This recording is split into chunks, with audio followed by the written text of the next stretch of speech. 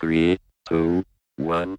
Sometimes, to build unique opportunities, you have to go to uncommon places in the world and in yourself. And in Africa, that means looking past the headlines and tapping into the raw talent that's all around you, and maybe learning a new language.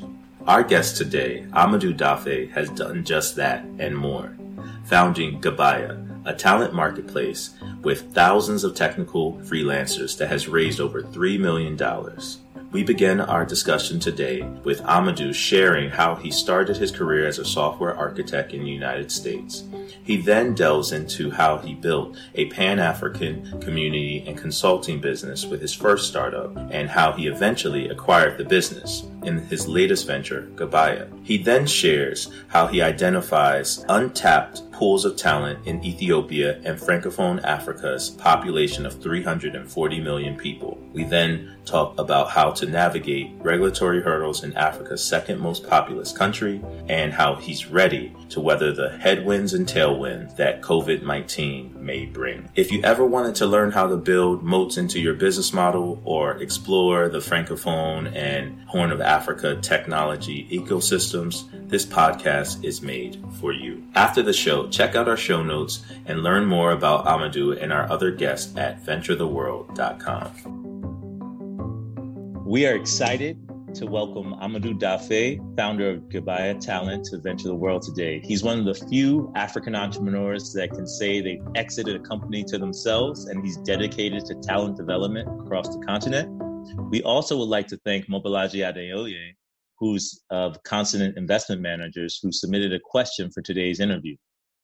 So without further ado, we're glad that you're on, and we welcome you to Venture the World, Amadou.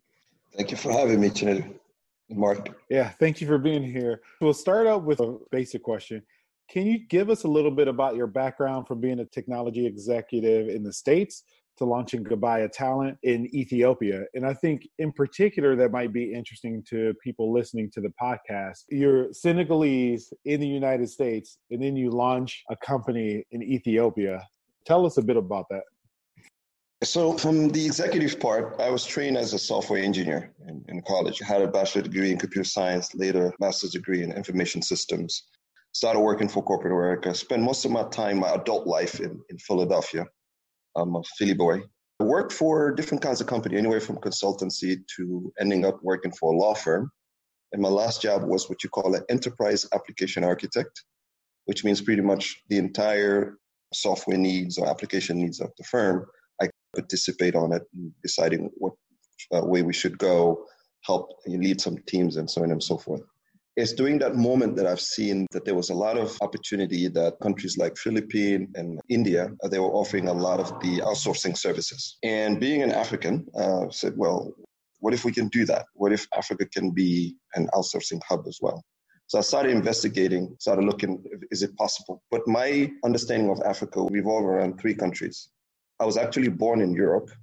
I won't tell you what country, but I was born in Europe. And I spent some time in Senegal and later even in Niger.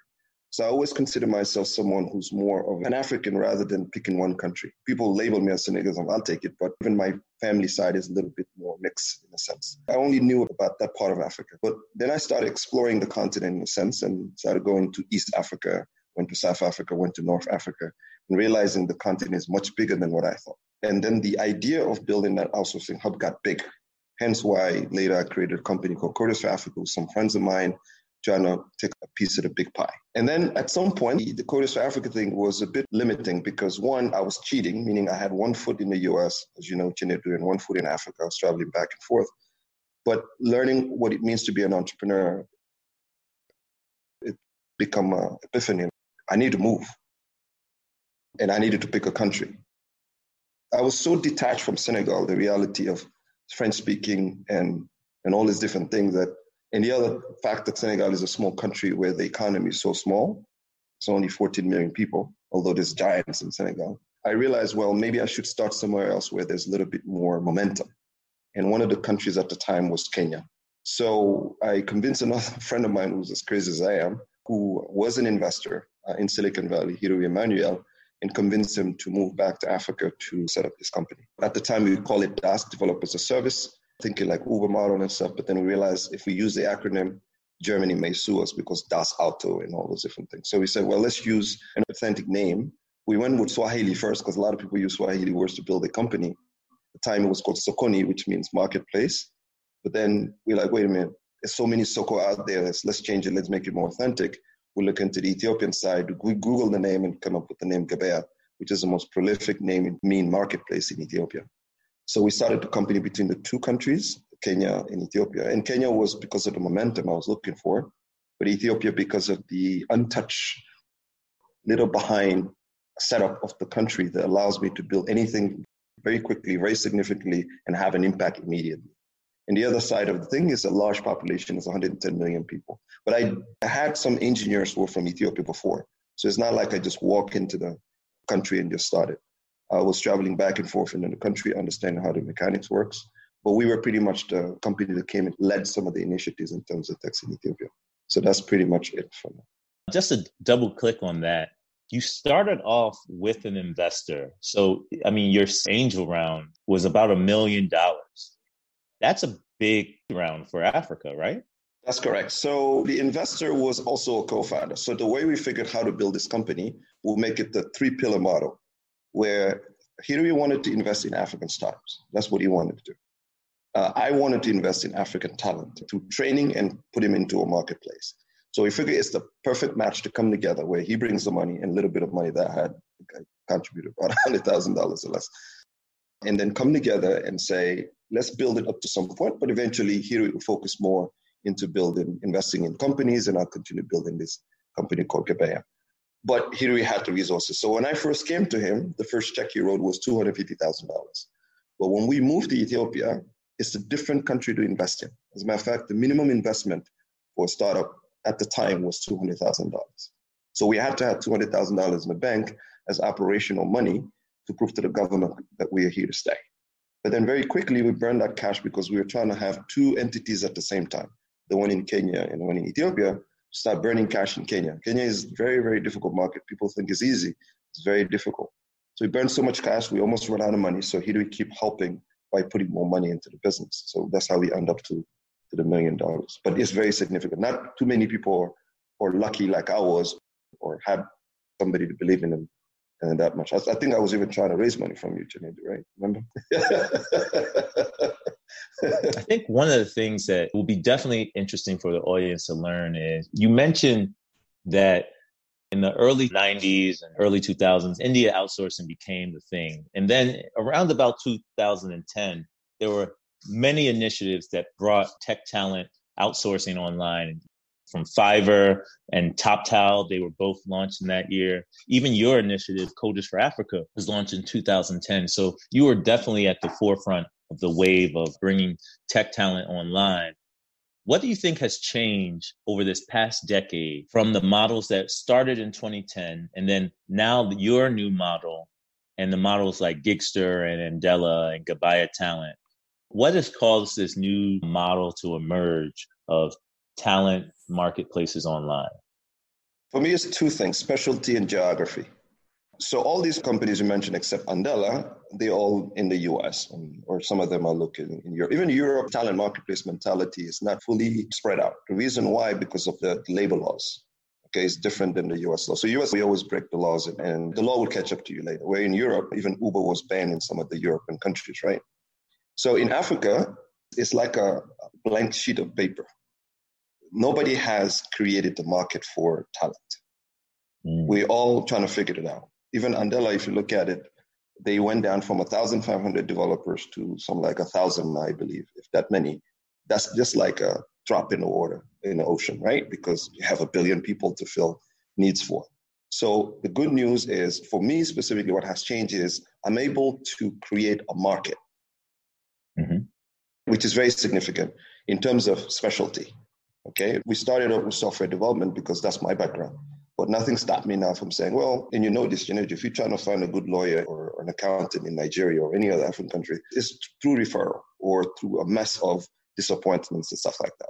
So somebody has to create that market of saying, let's create a talent marketplace for lawyers, for accountants, for technical writers, graphic designers, animators, what have you. So we have the tremendous opportunity here to create a new market. That's why it's exciting for Africa. If I had to do a talent marketplace in the US, I would have wasted pretty much my time. There's thousands of them in the US. And what they do there, they specialize themselves. Like Fiverr does certain things, TopTool does for certain things, Upwork does the inventory model, having millions of developers or talent, and then you get to fish around and see who you want to hire. So it's that thing. The marketplace talent in the US is very mature. So it got to a point where it's becoming saturated, but there's so much demand for talent in the US anyway that even if it's saturated, everybody get a piece of the pie. In Africa, if you're a startup or a small business or even multinational are struggling to find local talent, which gives us a tremendous opportunity and advantage to set what the market trends would be, but also position ourselves as a leader, at least in the continent. To follow up on that, when people would think of building a talent marketplace in Africa, they would think of two places first. One, Nigeria, because of the population, and two, South Africa, because maybe that's the country that people in the United States know. But what's interesting about you built Gabaya Talent in Ethiopia, and you actually raised $1 million in order to do it. So for entrepreneurs thinking about building businesses in Africa, what did you see in East Africa that maybe other entrepreneurs or investors were missing? So Ethiopia is more of the raw talent I saw when I first went there. So let me give you a couple of numbers. About 400,000 people graduate in Ethiopia out of universities, specifically in STEM, science, technology, and engineering and stuff. 400,000. Wow. They have about 45 universities, okay, of which I think 1/3 are tech schools. And the university is a little bit decentralized like Nigeria because they have states. Okay, so every state has its own university structure and stuff like that. And I knew the country is pretty much behind other African countries for about 50 years because they've never been colonized. So they have to build the educational system from the way they know how. Whereby if you go to Kenya or Nigeria, they inherited the British educational system and they just added value on top of it, right? If any. In Ethiopia, nobody came and built these universities. They have to build it from scratch. So I'm like, this is the perfect place to shape the talent I need. And the other thing is the hunger in terms of success is a little bit different. An Ethiopian developer would take $5 an hour to prove himself rather than a Nigerian developer who wants to take $30 because they already thought the market dictates it, whether they're good or bad, right? It's just the way it is. So I figured I can hide. It was more of a strategy. I can hide and build the company quietly for the next 4 or 5 years without being disturbed because it's a high barrier to entry if you want to do business because of laws, because of taxes, because of internet, because we get internet cut off every time, and even culture, because the national language of Ethiopia is Amharic, it's not English, although young people learn English in school. So there's so many barriers. I can build this company for another 3-4 years till I get strong. Then I can venture out to the rest of Africa. That's really the strategy behind it. Yeah, that's really smart. I think you and Tayo from Paga had a similar strategy in terms of leveraging the talent base in Ethiopia and leveraging the fact that it's hidden to the world. Do you think that's a strength of yours, being able to identify hidden areas of talent in the world, or being able to understand where value exists? And then how is that lesson translated into other areas of your business? I tend to not follow what everybody is doing. When people were saying, oh, let's just go to Kenya and just take over the market, it's like, this is not going to work. I've worked with Kenyan developers before. Half of them want to be entrepreneurs. The retention rate is going to be very hard to maintain. So right now, the other market I've identified is Francophone Africa, because nobody cares about Francophone Africa. When was the last time you heard a startup that's out there in the news that came from Francophone Africa? But the talent here is insane. And they have an entire, I think about 250 million people that speak French, I believe, around the world, if not more. So what we did was I say, hey, let me tap into my Senegalese origin. Hence why we expanded to Senegal. Part of the last investment we did on the seed with Orange and Partech and stuff was to build out the talent pool in Francophone Africa. And the funny thing is these people that we find in Senegal, for example, they do speak English. It's not that they don't speak English. They just live in a market where everybody speaks French. So I get the best of both for them. I get someone who I can place or train into a Francophone concept, but who can also work for an English-speaking person. So in the next market for me, really to do the same thing in Ethiopia, is Francophone. I chose Senegal because it's the most stable country. At first, I chose Cote d'Ivoire because of the market size again. They spend a little bit more money than Senegalese do. But because of the uncertainty with the elections there, I was like, I have a better chance of succeeding in Senegal, although you're not king in your own home, right? But I have enough ties. I speak the language. I understand. All I have to do is just make sure that I build the proper branding like I've done in Ethiopia, and you can connect the two dots. So Ethiopia eventually would be the Anglophone East Africa hub. Senegal would be the Francophone West African hub. That brings us to a key point that you bring up, which is assessing risk as you expand across borders. You spoke about elections, and then you also spoke about the regulations in terms of the labor market. Where did you learn the lessons to assess those risks before entering the market? Boots on the ground. There's no other way of doing it. Africa is so different. The laws are so different country to country. You have to be on the ground. You have to experiment it. You have to go through it. Because when I hear entrepreneurs, I was like one of them. Remember, I was to say, I'll conquer entire Africa. I'll expand to this country, that country. It doesn't work that way. The biggest issue you're going to have at first would be culture and the politics of the country. So until you live there and understand how people think in that country, at least at a high level, and then understand what would prevent your business from growing, from a politics perspective, you won't be able to assess. You can do all the research, all the surveys and everything, what everybody's talking about. Like everybody's saying Ethiopia is a country to invest in, right? There's so much data about that. But until you're there, you actually go through the process of setting up a company, hiring people, firing people, people leaving you, or all different kinds of nuances, you won't really understand how you actually do it. So until I started diversifying now my executive team, I still need to spend time in that country. The good news in Senegal, I was able to hire a regional director who understands this culture better than I do. You get me? Because from a business side, I know it from the culture of dealing with people. From a business side, how do people do business in Senegal? What's the corruption rate, I call it, because every country has a corruption structure. Who makes the decision and all these different things? If they understand that, then I'm more comfortable to actually extend my business in that country. So it's very, very tricky, but you have to be on the ground now. You have to. And it sounds from what you're saying that being on the ground, and this is true for all entrepreneurs and all startups, it's a series of crises that you're facing. You get on the ground and then you figure out, it actually works this way and not the way that you thought it was working. So I want to ask you a two-part question about two of the biggest crises happening right now with COVID-19, the coronavirus. Obviously, it's upending the world economy. How are you thinking about managing this crisis for your business? So past 30 days, we've run into a bunch of scenarios, assumptions, and mitigations and different kinds of things to hold on to cash. So really it's just holding on to as much cash we can for another 24 months. My concern is no longer COVID. It was COVID about a month ago because everybody's health, but it's about the recession that's coming afterwards. My second worry is when the U.S. goes through recession, Africa's recession will follow the year after.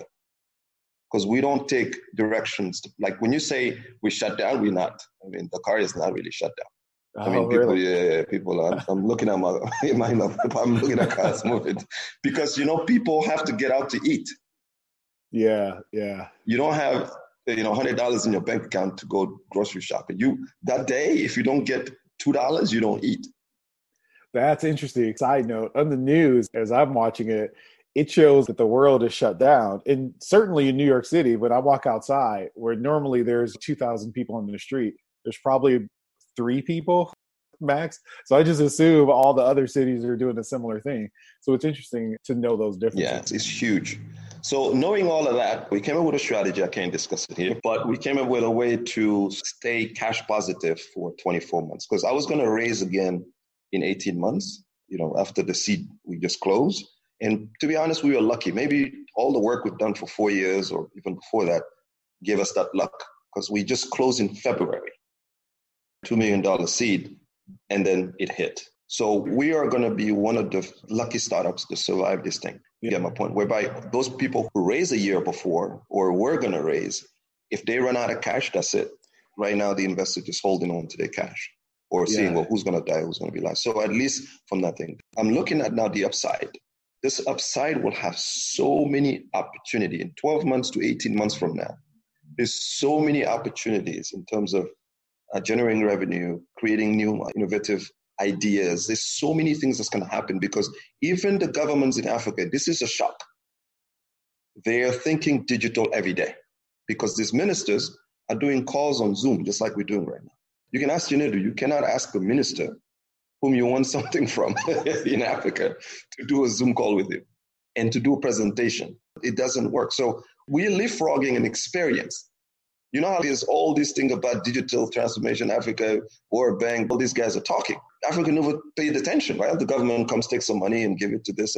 But now we are leapfrogging digital transformation at the moment. The opportunity is going to come out of that from telemedicine and healthcare and even logistics systems, companies that do delivery and stuff like I use that every day because I can't get out of the apartment. All kinds of mechanisms going to be a tremendous opportunity for companies like ours. If I position myself as one of the best talent company that can provide the skill set for these governments, the businesses in Africa, forget the rest of the world, I think I can pretty much come out very strong and really build the company I'm looking to build. It seems like you already touched on the second part of that question, which was basically one of the great things about Asia, specifically China, is that they leapfrog the world in terms of communications technology and the communications revolution, where many people didn't have phones, and then all of a sudden they have smartphones. Exactly. So they skipped having to build all that infrastructure. And from what you were saying, Africa can do the same thing with digital transformation, going from not having any technology to actually having the most up-to-date digital technology and businesses around Africa. So the second part of that question was going to be, after COVID-19, we have the vaccine, great. Hopefully the recession is over. What's your outlook on African tech coming out of this crisis, and what opportunities should we look out for? We ran a simulation that's going to grow 100% year over year in terms of innovation in tech, because it's really educating us at a faster rate. Everybody, I mean, my mom, everybody's into, if you want to call it the matrix, we all plugged into the matrix. The same information I'm getting, she's getting. The adoption rate of even ordering online, the myth of ordering online for an African, it disappeared. Yeah, that's what they do. The only hope that I have is we really adopt telemedicine, because one of the problems we have is the facilities, the number of doctors, especially in Ethiopia. There's one doctor for 20,000 people. Think about that, because you can't train doctors fast enough. So one of the things we need to figure out, and how do we take advantage, at least from a health thing, not just relying on donation and stuff that's been happening in the past 50 years, but how can we champion a few things? And guys are doing very interesting things. They may not be as obvious out there because the news doesn't go up, but this landscape is going to change. People tell me, well, don't you think it's too fast? I'm like, well, this COVID thing is going to last another 6 months. It's going to last another 6. The way it's going right now, and in Africa, it's going to be longer because we don't follow rules here. People are still going to the mosque and doing things. So it's going to grow 100% year over year, man. I can guarantee you that. The good news is the youth of Africa now can plug in. That's the moment. It reminds me of when Chinedu mentioned in the beginning that I worked at Alibaba. I actually lived in China, and it's reminded me just within about 10 years, let's just say 1996 to 2006, where in 96, very few people had phones. In 2006, every kid in China has a smartphone, not even like a regular phone, a smartphone. And so then businesses can move faster. What I'm hearing from you is we could be in the same transformation for African countries over the next 10 years. Maybe the older people are still doing what they're used to doing, but the younger people, everything is digital for them. Their health records, their businesses, their insurance, everything they're doing is already digital, which is a pretty amazing transformation. One of the great things that you mentioned is that in 2 months, habits form, and consumer behavior because of COVID-19 will present vastly new opportunities, because in Africa, everyone will have to have adopted digital solutions, whereas before it was optional at best. We want to thank you for your time. We're really excited. You definitely are welcome back on Venture the World in the future. If you want to share with us when you do raise your next round, your Series A or B or later, you are definitely welcome back, or any other time. If you want to make an announcement, we're very happy to have you on. It's rare to have such a talented entrepreneur that's been able to bridge 2 decades of 2010 to 2020 and to do that profitably in venture in Africa. Really been impressive to watch. And I'm glad to see that you've gotten to where you are, and we look forward to where you're going to be going next. Very humbled for you guys to have me. I'll definitely be back. Definitely. Thank you. All right, guys. Thank you. Thank you. 3, 2, 1. Hey everyone, thanks for listening. To find more episodes, visit venturetheworld.com. You can follow us on Twitter or Instagram at VTW_HQ. If you enjoyed today's episode, please leave us a review, which will help other listeners like you venture the world. Thanks.